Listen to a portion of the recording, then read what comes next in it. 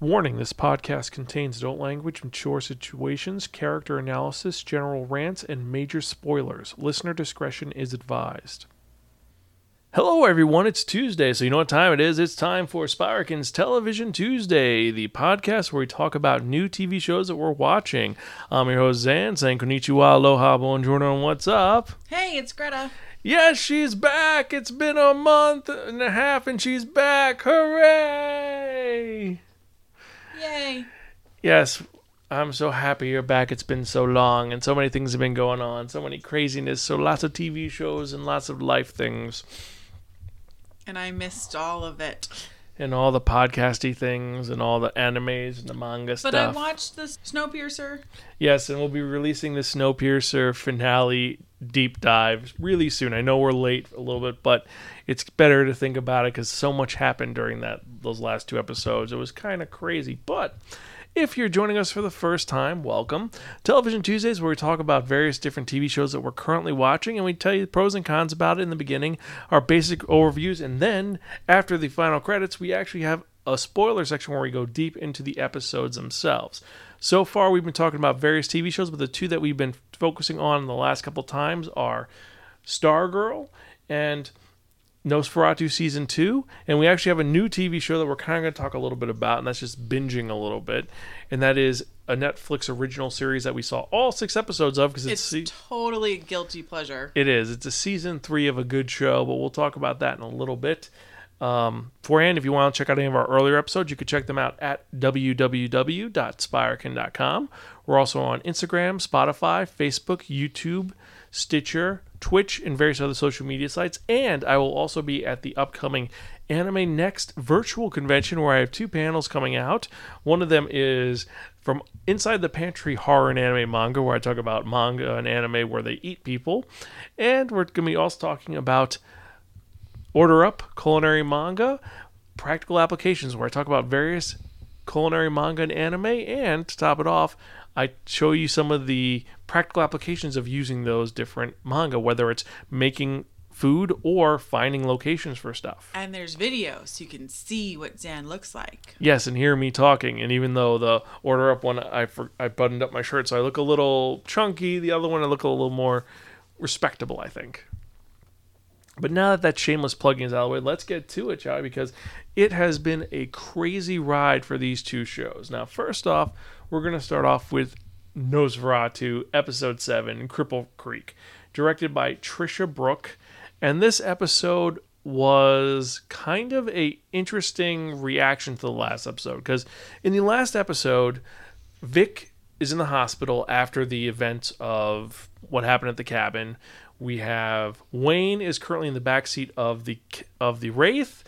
We find out also that finally Chris and Linda believe Vic, and the Hourglass Man is now dead. So we know that's going on. In this episode, it's actually a Vic light episode. There is no Vic in this episode at all. The whole thing pretty much follows 2 basic things. One, we're focusing on what's going on in Christmas Land with Millie, and then we have what's going on with Charlie Manx and Bing. Because last episode, Bing knocked out Charlie and took him because he wants to have an honest conversation about where he's going in this company and what's been going on since this entire time. Because let's be honest, Bing has been a pretty faithful Renfield, and Charlie has hurt him a lot. So Bing understandably has left him for the cops to find him. Yeah. Talks down to him. And he has some legitimate concerns. So he forces him to tell him the truth using the gingerbread gas. But more importantly than that, we actually find out more about Charlie's origins. And not just like in the second episode of this season where we had the whole flashback about how he became this vampire and why he has Nosferatu as his license plate. This is more about why he has all these issues that he has. Also, Bing, like growing up, you see his mother. Yeah. You realize he's from the Wild West, basically. Yeah, and it's a very interesting character study episode. How old is Charlie? 135 years old. They admit so he's from like 1910, 1890, give or take. But as we said, this is a character study on him, and also Millie realizing that she can't trust her dad, which is also going to lead to some things because the way her dad is, how's this going to affect their relationship? And we also see... I thought this was a really good episode. It is a really good episode because it's a great character study, and also it's essentially a one-room drama because most of it is taking place in the garage, and it's Bing just talking to Charlie and finding out what is going on and what is he lying about. What I like is Charlie's not even really narrating. It's the flashback, which is showing it like objectively. So I thought that was, I don't know, I like that. And also, cool. I do like that Bing, we've watched him. He started off as a very relaxed and simple person, and then he became much more of a sad character, and then he was a horrible character, and this is the culmination of that. This is a crossing point for him because he admits to himself that I'm not on the good list, and he has to do something. And he realizes he knows he's not the sharpest tool in the shed, but he's not stupid either. He might be simple, but he's a force to be reckoned with. Yes, and the twist at this ending, it's so heartbreaking. It's one of those, why? So this one is definitely, again, worth watching. It's a great sequence, and you have to admit that both Zachary Quinto and Olaf Olafsson, they are the MVPs of this episode. They do so much work, and they're just the character dynamic between them and their relationship over time. I want the next season to start. There's no season. I think the series is going to end in this season. I think it's only a 2-season because the book is only ends at a certain point. So I think that we're going to have to wait and see how this goes. Next episode is 5 days away, and I'm just chilling to see how it goes. I will say the LVP for this episode, I think... Well, actually, there wasn't an LVP in this episode. Everybody was on high point. The most frustrating character is Wayne at this point, but that's just... Wayne is fighting, turning into a Christmas Land demon, and he's not succeeding. Because last week we saw him kind of get... Well, we'll talk about that in the spoiler section. But this is a great one to watch. Highly recommend it. So now let's get into the part 1 of the season finale for Stargirl. And dum, bum, bum. Wow, we finally find out the secret clandestine, very evil master plan of the ISA, and also we have the new Justice League, or Justice Society, going against the ISA. Who's going to win? Who will lose? What's going to happen? And also, now that all the villains know who Stargirl is, what is the fallout? And that is what this episode sets up the first part of. And it ends on a cliffhanger because this is part 1 of 2. The name of this episode is Stars, and STRIPE, because it's the robot. And this is part 1, directed by Tola Frazier, who's done a lot of just TV dramas and like 3 films I've never heard of before. And this episode, we've seen Courtney come a long way. She went from girl who is a whiny little brat to a force to be reckoned with, and also her mom seeing her finally be a superhero, and she's like, "You're amazing," is a great sequence. Also, finally, Mike is let in on the secret. Little spoiler there. And dealing with the ISA now, because the ISA is not playing around anymore. It's there. Is it a spoiler if I say that Stargirl gets to meet her father? Oh, that was last episode. All right. This episode is... Well, we know that it's the fallout from her meeting her father, which I told you from the beginning of the season, that her dad was not Starman, and... Well, so did Stripey. He was all, your dad's not Starman. I don't know who your dad is, but I know it's not Starman. And she didn't believe it, and this led to so many problems this season with her being like, yeah, my dad, I'm going to avenge my dad, because it's what my dad wanted. And she almost divorced Pat and Barbara because of her... Because dad was Starman, and he's... and she thought that he was filling her head with, and she's just like, no, my daughter's just an idiot. But that like forced a waiver of confidence in her because she realizes her dad's kind of an asshole. And this takes place literally a minute after the last episode. This isn't she has time to cope with this. This is... It's like Yeah, 12 from the last episode. It starts off like it's from 12 There's no hours coping. to 11. No, Yeah. she has to just deal with this. There's no coping. There's not even time to deal with it. You're just rolling with it. And the ISA is now on board trying to kill all of the members of the new JSA because they know who they are. You have that going on. You have all the JSA members actually stepping up. I mean, Yolanda is still kind of a mess because, let's be honest, There's a lot of messy stuff going on with Yolanda. she finally forgave Henry Jr., but he's dead now. And she has to deal with that. She's still a mess with that. Beth is having to step up, and Beth is totally stepping up. She went from the weird, creepy girl to someone who's actually just kind of being cool about it, even though... But I like that she's always kind of known who she is. Yeah. I wish she still had an episode just dedicated to her, just not her I feel like it's coming up. We only have one more episode of the season, so maybe next season. We have that going on. Also, Justin. Justin kind of... Well, we see that he is getting better, but he still has that brainwash going with him, where he constantly goes back to, I gotta go clean up. Like, I'm a janitor. I'm going to go clean the bathroom. But he's trying. Hey, you know what? If he wanted to rest up at our place and keep cleaning the bathroom, I would be okay with it. I'd be like, you know what? You go clean that bathroom. We'll see you when you're done.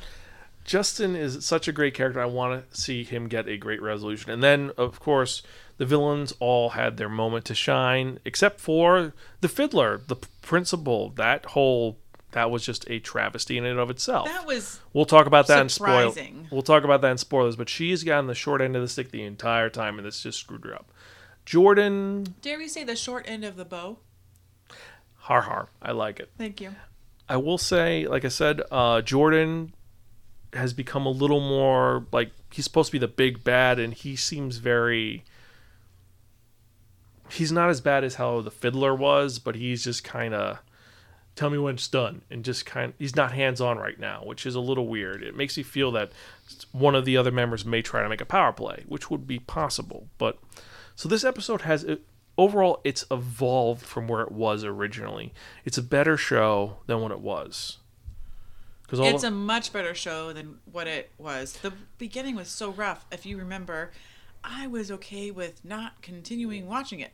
Yeah, no, I agree with you. And I hated Mike.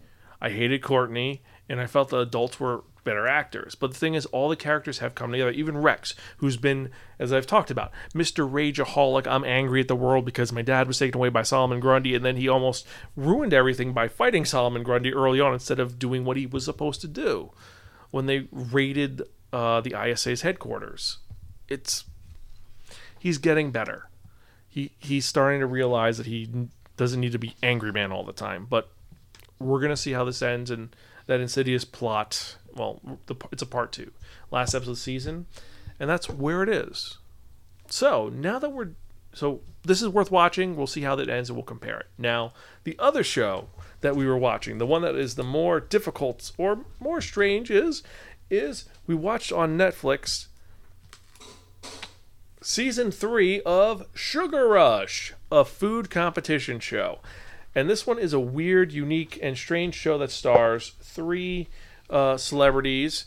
And then we have the host who, well, I didn't even write the name of the host because he's such a weirdo, but it's just... No, it stars the same 2 celebrities. Adriana Zumbo, who's this Australian amazing baker known for his macarons. I always want to call them French macaroons. But the other main celebrity is Candice Nelson. Yeah, Candice Nelson. She's a creator of Sprinkles Cupcakes, and she has all these other things going on. But and then I the love host Sprinkles is Cupcakes. Hunter Marsh, who we feel really bad for because I like him as a host. he's a charismatic and really cool guy. So here's a funny, cool thing about Hunter March as the host of Sugar Rush. So basic premise, there's 3 rounds to the competition. It starts off, there's always a guest host. So there's Candice Nelson, Adriana Zumbo, and then a celebrity guest judge. So there's always like three main people that are going to judge everybody. And then you have your Hunter March, who's the host. So round 1, there are 4 groups of 2 bakers. And round 1, everybody makes a cupcake. Now, each episode is usually themed or whatnot. But basically, you're making a cupcake the first round. The second round, you're making a confection. Thank you. And the third round is a showstopper, like cake monstrosity thing. So round one, everybody makes some kind of cupcake based on the theme. All of the judges taste it. And then they decide who's eliminated. So you have a winner and you have a loser. The winner, in season 3, the one we've been binging, don't worry, we've watched all of them. In season 3, if you win the round 1, you either get 15 minutes added on extra time in the final round, or you get $1,500. And originally, it was just they just went straight through. It was okay. First season, round 1, you finish. You have round 2, going. And then round 2, and then you just start the baking immediately. If you lost, you could be in round 3 and start working on the cake. And they said, "You've been kicked out." And you're like, so basically, there's a 2-hour timer that goes on, and you're baking, and however long it takes you in your first round, you have the rest of the time in your second round. Now, you have to balance the time with getting it done quickly because, oh, by the way, if you're eliminated, you're just off the show. And if you're not eliminated, you have now less time to finish. For your showstopper, you get a full 3 hours to do this huge, massive cake thing. Plus the additional whatever remaining. Plus whatever time you might have banked. So with this season, it's kind of interesting to see that, you know, the people who are winning, like, do you want the 15 extra minutes? Do you want the cash? What is it, you know? So round 1, you have all 4 people there. You eat a cupcake. Round 2, you have 3 teams left. Everybody makes a confection.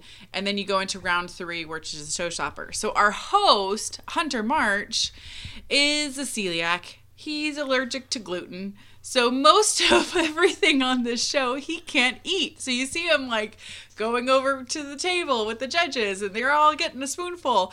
And he's really slick about it. But he only eats, like, he'll taste a little tiny bit of frosting, or he'll eat a little piece of chocolate or a sprinkle or something. But he can't actually eat, like, the cupcake because he's allergic to it. There was in one of the other seasons, there was a gluten-free challenge. And it was so adorable to see him in it because he just made it such a point. He's like, at every table, he's like, I'm eating the whole thing because I can and I never get to. I don't care how full I am. But and it's cute. A great show. And the thing is that there are some great competitions, some great ideas. I don't know if you can tell, but I like this show. And it's a great, invigorating show. It's not like Nailed It, where Nailed It is, okay, we're going to try to replicate this thing and do a shitty job. No, these are all very intelligent, for the most part, very competent designers. There was only one during season 1 where they failed so horribly that they're like, yeah, all these people suck. We have no idea what to do. Yeah. But that was season 1. But everybody on the show is either a professional baker or a home baker that now has their own business or food truck or something, and it's either like their spouse, their friend, their coworker, their teacher from culinary school. There's some kind of, you know, relation to it. Or there's quite a few people that have come back and said, I stalked them on Instagram and I loved their fondant work and now we're friends and this is the first time cooking together. Which is a great concept for this. And so this is a 6-episode season. It's not like last season, which was, well, they're all 6. No, like one of them had like 8. Season 1 had 8. Season 2 and 3 have 6. And it's a very addictive show because it is just great watching these things. Because it's like there's booze involved, there's liquor involved, and it keeps moving. So whenever you have a contestant being judged, other people are still working at it, and the judges are pretty nice. Well, like with most things, one of them is horrible and the other one is just kind of cool. And honestly, this is where I found out on Adrian Zumbo, who's like the living Willy Wonka. Don't worry, he has his own show we've watched. He's just fascinating. Yeah, he's a fascinating weirdo. He's insanely talented. Yeah, who's obsessed with macarons and is amazing at macarons. And in this episode, in one of the episodes, one of the people actually made a macaron. Like, I knew he was going to be the judge, so I had to make a macaron. And he's like, I'm impressed. She made a grapefruit macaron. And he goes, well, I start my day every day with grapefruit, and I usually end it every night with a macaron. And she's like, oh, great. But she nailed it. She did a great job. So it was kind of like she called it a bucket list item, making a macaron for Adriana Zumbo. But she did get kicked out. They did lose. Not on the macaron. Not on the macaron. But so the other thing that's important about this season is one of the guest judges. Because he had some great guest judges. He had Fortune Feimster, who I don't like her as a comedian, but she was actually very positive. You had Tyler Posey, Justin Willman. You had Garcelle Beauvais from Real Housewives. So if you watch that show, you'll know it. And then Baker culinary expert Ron Ben Israel was one of the guest judges. However, the last guest judge, they dedicated the whole season to. And who are we talking about? No, the second guest judge. No, I know, but she's who the whole season's dedicated to. Oh, yeah. The entire season's dedicated to Naya Rivera. Yeah. For those of you who don't know, Naya Rivera is the Glee star who drowned recently. It's very tragic. And she drowned a few weeks before the episode aired. Yeah, and just, it's a shame. They dedicated it, and they kept the episode in this, post taken away. And it's just, she seemed like such a great It was kind of sweet to see her because she was talking about how she was a mom and how she's learning how to bake because that's all you do when you have a kid is, and it's bittersweet because it's like, the goals that she was saying she's never going to. It was sweet because one of the things with the other host, I always forget her name. Candace. She's saying, what's your favorite thing to bake? She goes, chocolate chip cookies, because my son loves them. She goes, that's my favorite thing to bake, chocolate chip cookies, because they're so, classic. You never get tired of making chocolate chip cookies. And it's just a great, it's a very good feel-good show that you could turn on and do other things with, or you could try emulating if you're crazy. But it was a very excellent show, just a great bingey show. Now, there's other things that came out this week that we could talk about. I know everyone's like, you guys got to talk about the Umbrella Chronicles, Umbrella Academy Season 2. We're keeping that for the superhero show. Now, I know that's kind of funny because Zan's extraordinary superhero examination, I should have been talking about Stargirl with that, but what are you going to do? What are we going to do? Because it comes out before Tuesday. But we're going to be doing a deep dive on Umbrella Academy Season 2 and also a little bit more into Season 1, what we thought about that, because that show is really addictive. But for then, I think that's it for this part of the show. So hope you guys enjoyed it. If you haven't watched these shows, definitely check them out. Let us know what you think. Email me at zan@spirekin.com. So I think that's it, right? Yep. So we're Gonzville. Catch you guys next time, and stay tuned for the spoiler section. Otherwise, keep watching TV and have a great day. Bye. Bye.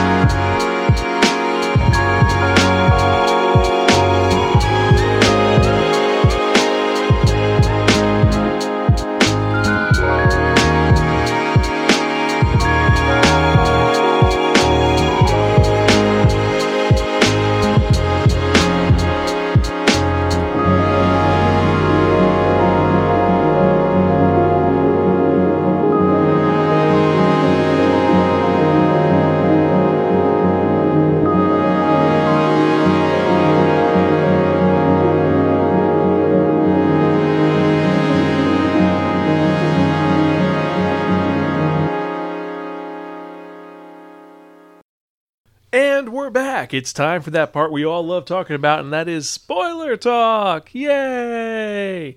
This is the part where we talk about all the spoilery things that happen in the episodes. And first off, we're going to start off with, well, extra sweet Sugar Rush. And what could really spoil about this, because you have to actually watch them baking it, but it's pretty freaking addictive.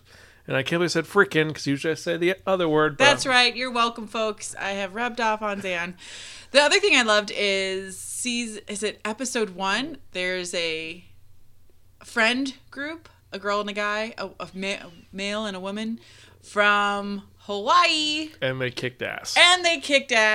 And they were real people, and you could actually order from them if you live in Hawaii, so they're definitely worth checking out. Mad Cakes with a Z, and then I forgot her cakes, but it's like Mad Cakes is the big one, so it's kind of cool. There were some really good competitions. And Mad Cakes apparently makes an ube macaroon, or macaron, sorry. Macaron. Well, because it's just a French macaroon. That's what I know what to say. It's weird. Yes. But there were some great topics for Sugar Rush. I gotta say that the one which I enjoyed the most was Blackout and Tropical Vacation. Those are the best ones. The one I thought the least of was, surprisingly, the Naya Rivera episode. Not because of Naya Rivera, but the subject is birds of a feather. You have to make your favorite bird. And then the hidden ingredient has to be something that they eat, whether it be millet powder or seeds or whatever. Or cricket powder. And it's like, really? I thought that was cool. I really liked the junk foodie. That was the one with the Hawaiian people in it. Not just because they were Hawaiian people, but I liked You like that rainbow roll. Oh, that rainbow roll looks so good. But I liked the junk food, like, stuff that they threw in there. And then I really liked the last one, breakfast, lunch, and dinner, even though it wasn't, like, there wasn't a lot of, like, standout people in it. I liked the concept, making your food look like other things. Like the one I enjoyed, I think, for an aesthetic point of view was the Blackout, because it was so creative.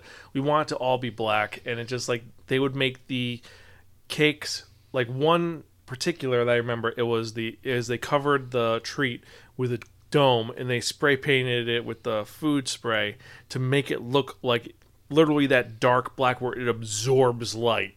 Yeah, it looked amazing. It's like flat black. And then the Tropical Vacation, it's a very hearty, fun, yay type thing. Yeah, the Tropical Vacation was cute because they're like, make it inspired by a cocktail you'd have on vacation, like a pina colada or a Mai Tai. And I'm like, pina coladas and Mai Tais. What about a lava flow? The first thing they said is, we like lava flows. I was all like, yes.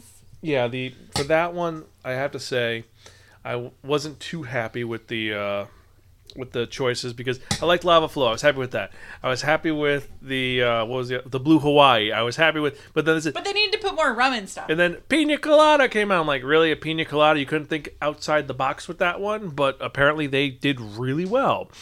They actually were a really good team. So, but yeah, I will say it was a very fun and just relaxing show to watch, worth checking out. So now, from here, let's get to the other show that we're going to be talking about for spoilers. And this is more of a spoiler, and we're talking about Stargirl episode 12. And this one, I got to say, the main points of this were good because you had the assault on the Dugan house by Tigress, plus you had the assault of Pat Dugan's garage by Sportsmaster Croc, and that's a great sequence because it's this interplay between between Sportsmaster and Pat, where he's like, "Yeah, you should have known. You don't lie to friends," and he's still acting like he's his friend, but he's totally gonna kill him.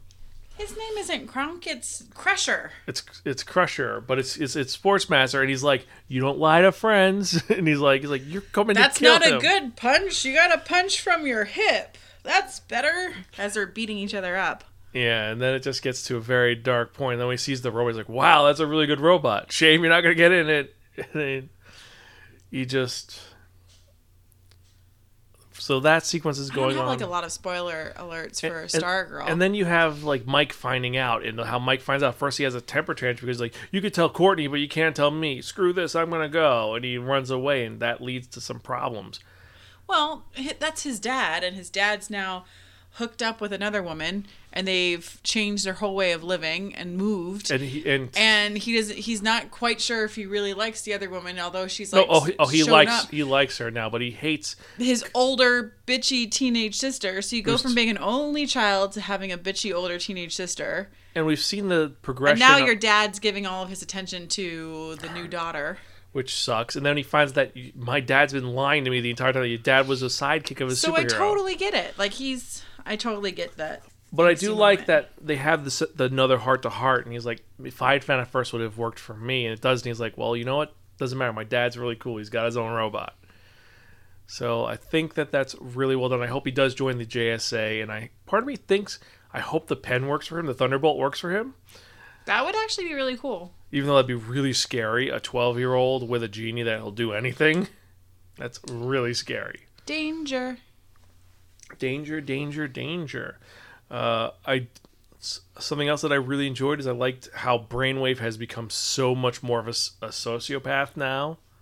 Since he was like, I'm in a coma, and then he's like, I'm a nice guy. Then he's like, I'm a horrible person, and now he's just like, I hate everything, and I blame everybody for what's going on. I don't care if I die. Yeah, pretty much. And him dealing with Cindy, that sequence is kind of chilling and kind of sad. But it's him just because, let's be honest, Cindy didn't give a shit about Henry. She was there it was an assignment to her, and then when he got his powers, she didn't give a shit. She was like, no, he doesn't have powers, and then he had total powers. So she screwed up her job, and then she was just too busy in it for herself, and she ended up, because she wasn't there, and she wasn't cultivating their relationship, Henry Jr. ended up with the good guys. Mm-hmm. And Henry Sr. hates that, and he blames her totally. And do you think he destroyed her dreams by telling her all that stuff? No, I don't think so. Telling her that her father thinks she's just a failed experiment because she doesn't believe it. I mean, she could be lying about it, but she doesn't. She's like so flippant. Yeah, and I want to be part of the ISA. I deserve to, and she doesn't deserve to be in it. She's just a horrible person. But so the spoiler that I have for this is, they find out what the ISA, the message that they want to send out to everybody is. And then they're like, wait a second. All of those things sound like good things. Are we sure we're on the right side? That was a great line. Because the whole thing is they're going to brainwash everybody. That's the whole plan. Because they want everyone to believe the same ideological I can't speak today. Beliefs. Yes. And it's the new constitution is what they call it. And it's a bunch of different things that it's going to cover half the state. So it's 100 million people, give or take. And it's going to be, first off, they want people to embrace wind power and solar energy. And they want them to not be as wasteful. And they want healthcare. Universal healthcare, and to be very nice to people, and just to be kind to others. And so they're like, wait a second, are we sure we're on the right side of this? This all sounds like good stuff. But the whole thing is, in exchange for this one, they're going to be willing to fight everybody else in the world to get this going, and they're going to be mindless soldiers in this. And the other thing, the more screwed up thing, is that 100, a certain percentage, 25% of the 100 million people are going to die because they can't handle it. And it's one of those, is this a acceptable loss situation? You're like, oh, that doesn't sound like such a great thing. And I love that the reason why you found out, the whole reason why, because the reason why they're able to find this out, and more importantly, they're able to communicate, because last time they're trying to communicate and they couldn't get through the communications underground. But it's crystal clear this time. You found out the gambler hacked her head, Dr. Midnight's headset, and is now like, yep, I'm in control now. I wanted you to know. And she's like, well, we got 30 minutes to solve this problem before you activate the brainwashing. And he's like, oh, you think you have 30 minutes to stop us from activating our brainwashing? No. At the 30-minute mark, we start brainwashing everybody. And so all the adults are now being brainwashed. And that includes Pat, Barbara, and Justin. So it only affects fully developed minds, which means it's adults only, because teenagers' minds are still being developed. So that's So you have the Justice Society, the New Justice Society, being the ones who are going to have to stop the problem. However, one other thing is Brainwave, because he's so pissed off, he's being like, yes, I could do this. he realized that he can control Pat Dugan, and he's going to fight Stargirl using Pat in Stripe as a puppet. And what I'm thinking is, because this is going to happen, I think that that's going to divert his attention from brainwashing everybody. That's going to cause a problem. That's what I think is going to happen. That should be the window of opportunity that everybody has to take him down. Yeah. I think that's my point of view of that. Also, seeing Stripe now with the remote control was a nice touch. And Justin is... Autopilot. Yeah. So what do you think about Justin in this episode, though?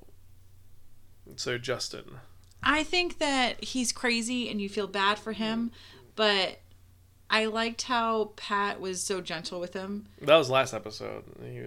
But Pat was so gentle with him, so he now knows that this is a safe space for him to be in. So even though they're like in danger and going to a different cabin and all of this other stuff and getting ready to wage war, he's still like... He knows that he's in a safe space, so that's why he turns and he's like, yes, that's really tough. Well, I'm going to go clean the bathroom now. I like that he brought a feast worthy of lords and ladies. And he looks at the dog and says, and steeds. And noble steeds. It's KFC. He brought buckets of chicken from KFC. Nothing wrong with that. Nothing wrong with that. So he's a little weird and crazy, so it's fine. But he's still a good man at heart, and he's still the shining knight. Yeah, he still has... his values, and he knows who the good guy is, and he wants to do the right thing, but his brain's just a little bit messed up because whenever brainwave messes with somebody's mind or memories, it leaves them a little different. Which you found about last episode. Which explains so much of why he's like lost his mind. Part of me hopes that he kills Dragon King. Because one, it'll leave Shiv or Cindy. I want something to happen to where he gets his mind back. Yeah, I hope he does. He's still got to find the horse, though. He's got to find his valiant steed. Do you think it's going to be a car? No, it's a horse. Do you think it's a real horse? No, it is a real horse. He literally had a flying horse.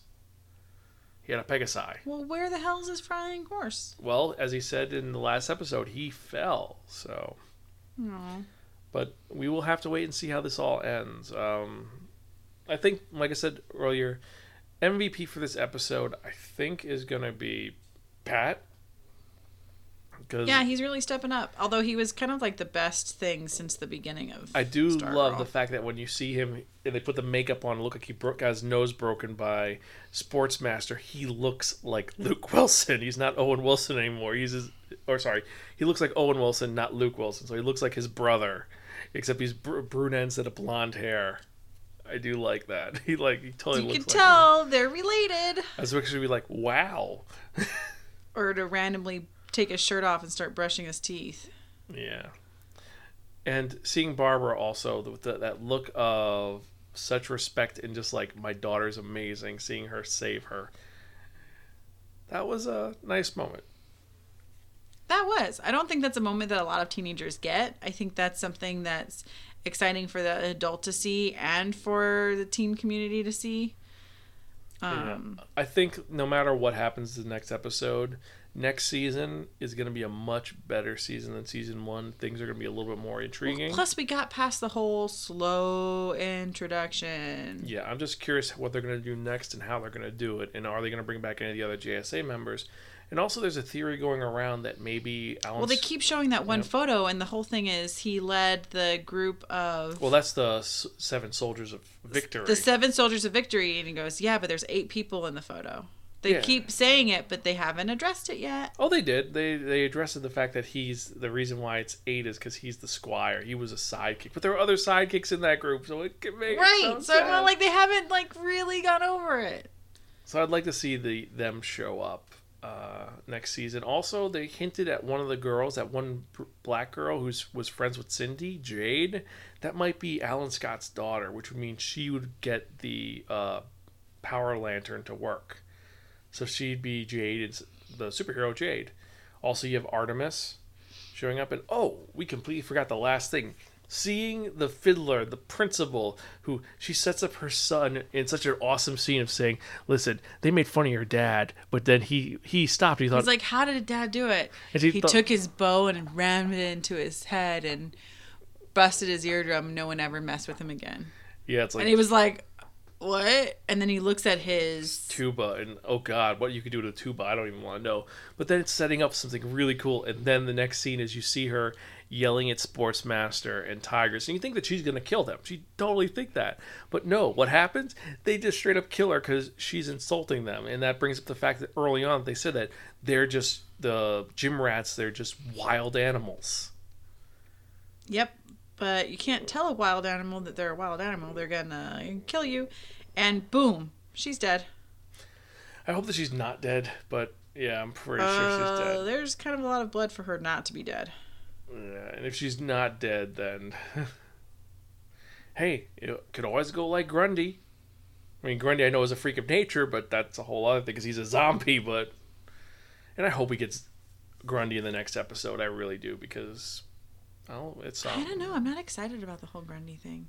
Solomon Grundy, he's awesome. He's a big, burly, scary monster who you haven't seen the entire time. I want to see him. Well, you did see him for like a second when... You see him like kind of attack the truck. Yeah, and you saw him when our man was trying to open the thing to get him because he killed his parents, saying, I'm going to get you once I open the door, and Grundy's trying to break the door open. So, I don't know.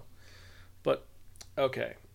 I think that's all I can talk about Stargirl. But Stargirl, not bad. Now let's get to the one which I know you're excited to talk about, and I am too. Nosferatu, episode 7. And should we go backwards or start from the Wayne beginning? gets out of the car.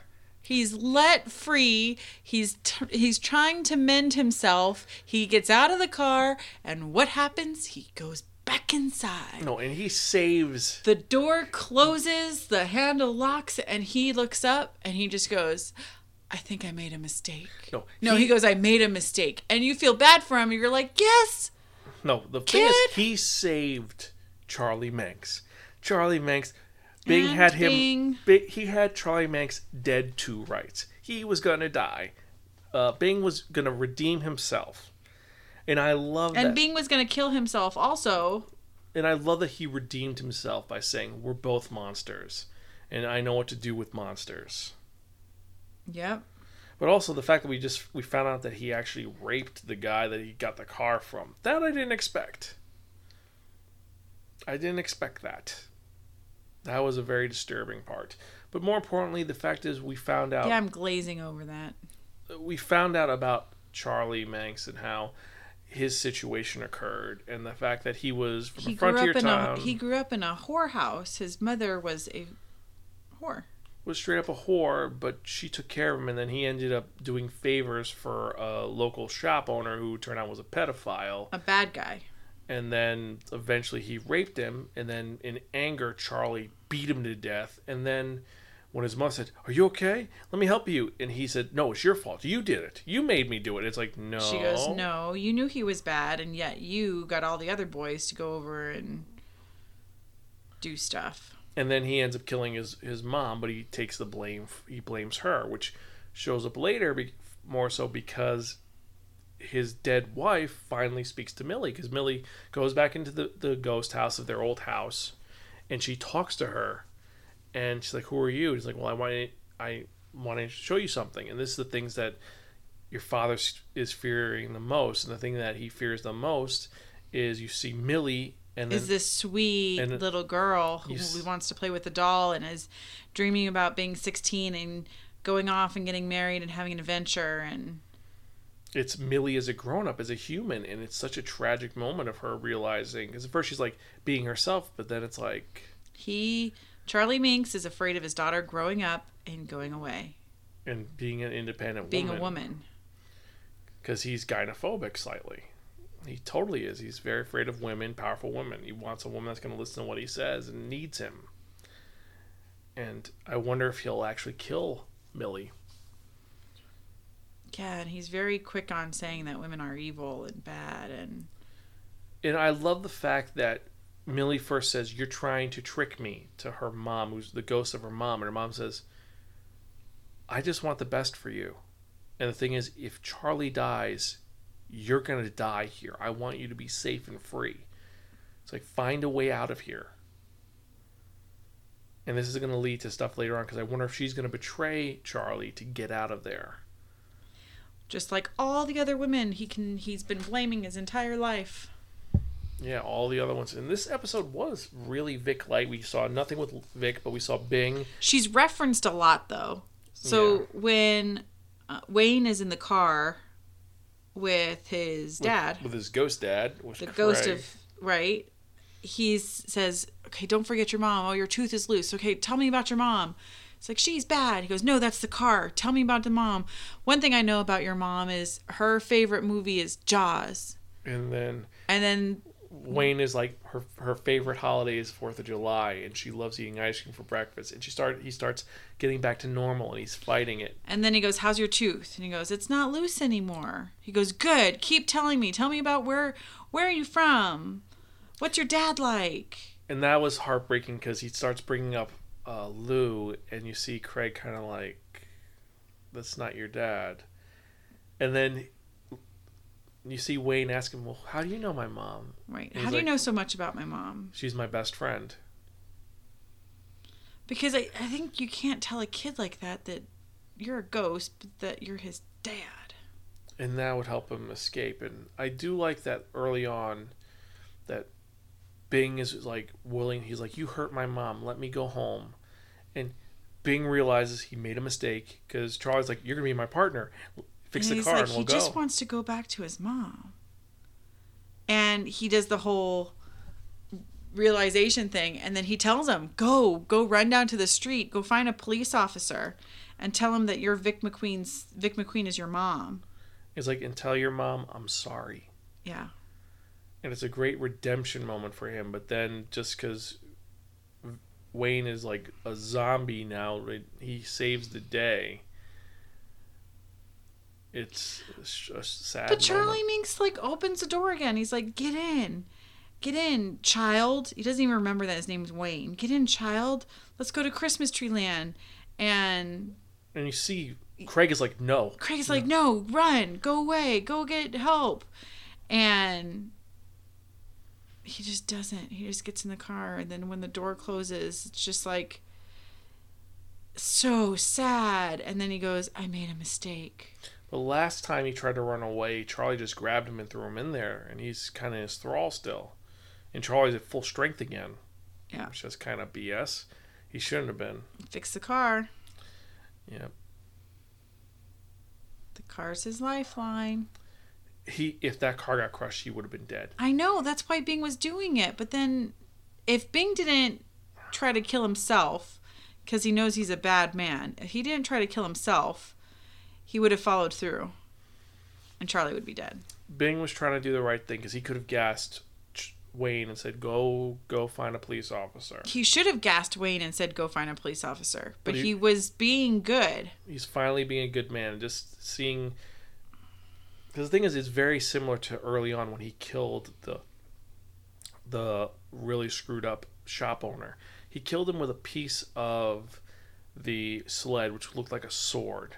And this time, he killed him with the sled. He hit him with the sled, and the sled broke. And then he killed him with... He killed his mom with the piece of the sled. Right. He finished him off with the sled. It's thankfully off screen, but you see blood splatter. I think it's a very artistic scene. But... Ugh. And then he still got a piece of the broken sled in his hand. That's what he kills his mom with. But then he kills Bing with the same, like a piece of metal, which is just very similar to him. And just seeing him just stab and saying, you're right, I did think you're an idiot and a fool. And he just turns the knife like, you're not going to survive. He's like, I hope you survive. But we see in the trailer that Vic comes and sees him, and he's not dead yet, and he's able to get a message out. We don't know what happens with him. Well, the next episode's titled Chris McQueen, so I think something's going to happen to the dad. I don't know what. I mean, he's already been shot, so... But I don't know. I don't know what's going to happen. I really don't. I do know that the dad's going to beat the shit out of Bing, and... We have to wait a few more days. Yeah. I just hope that she accepts Bing's apology. Yeah. Well, stay tuned. Yeah, and we will talk about other shows as well. Like, we got to figure out what we're going to fill it up, because we have a couple more episodes of Nosferatu, and then Stargirl ends next week, so we have to figure out something else to watch. Maybe we'll talk about some of the other shows on Netflix or Hulu. The Babysitters Club. That's just But Downton Abbey. But Watch the Babysitter's whole Club thing. is just the books verbatim, just modernized.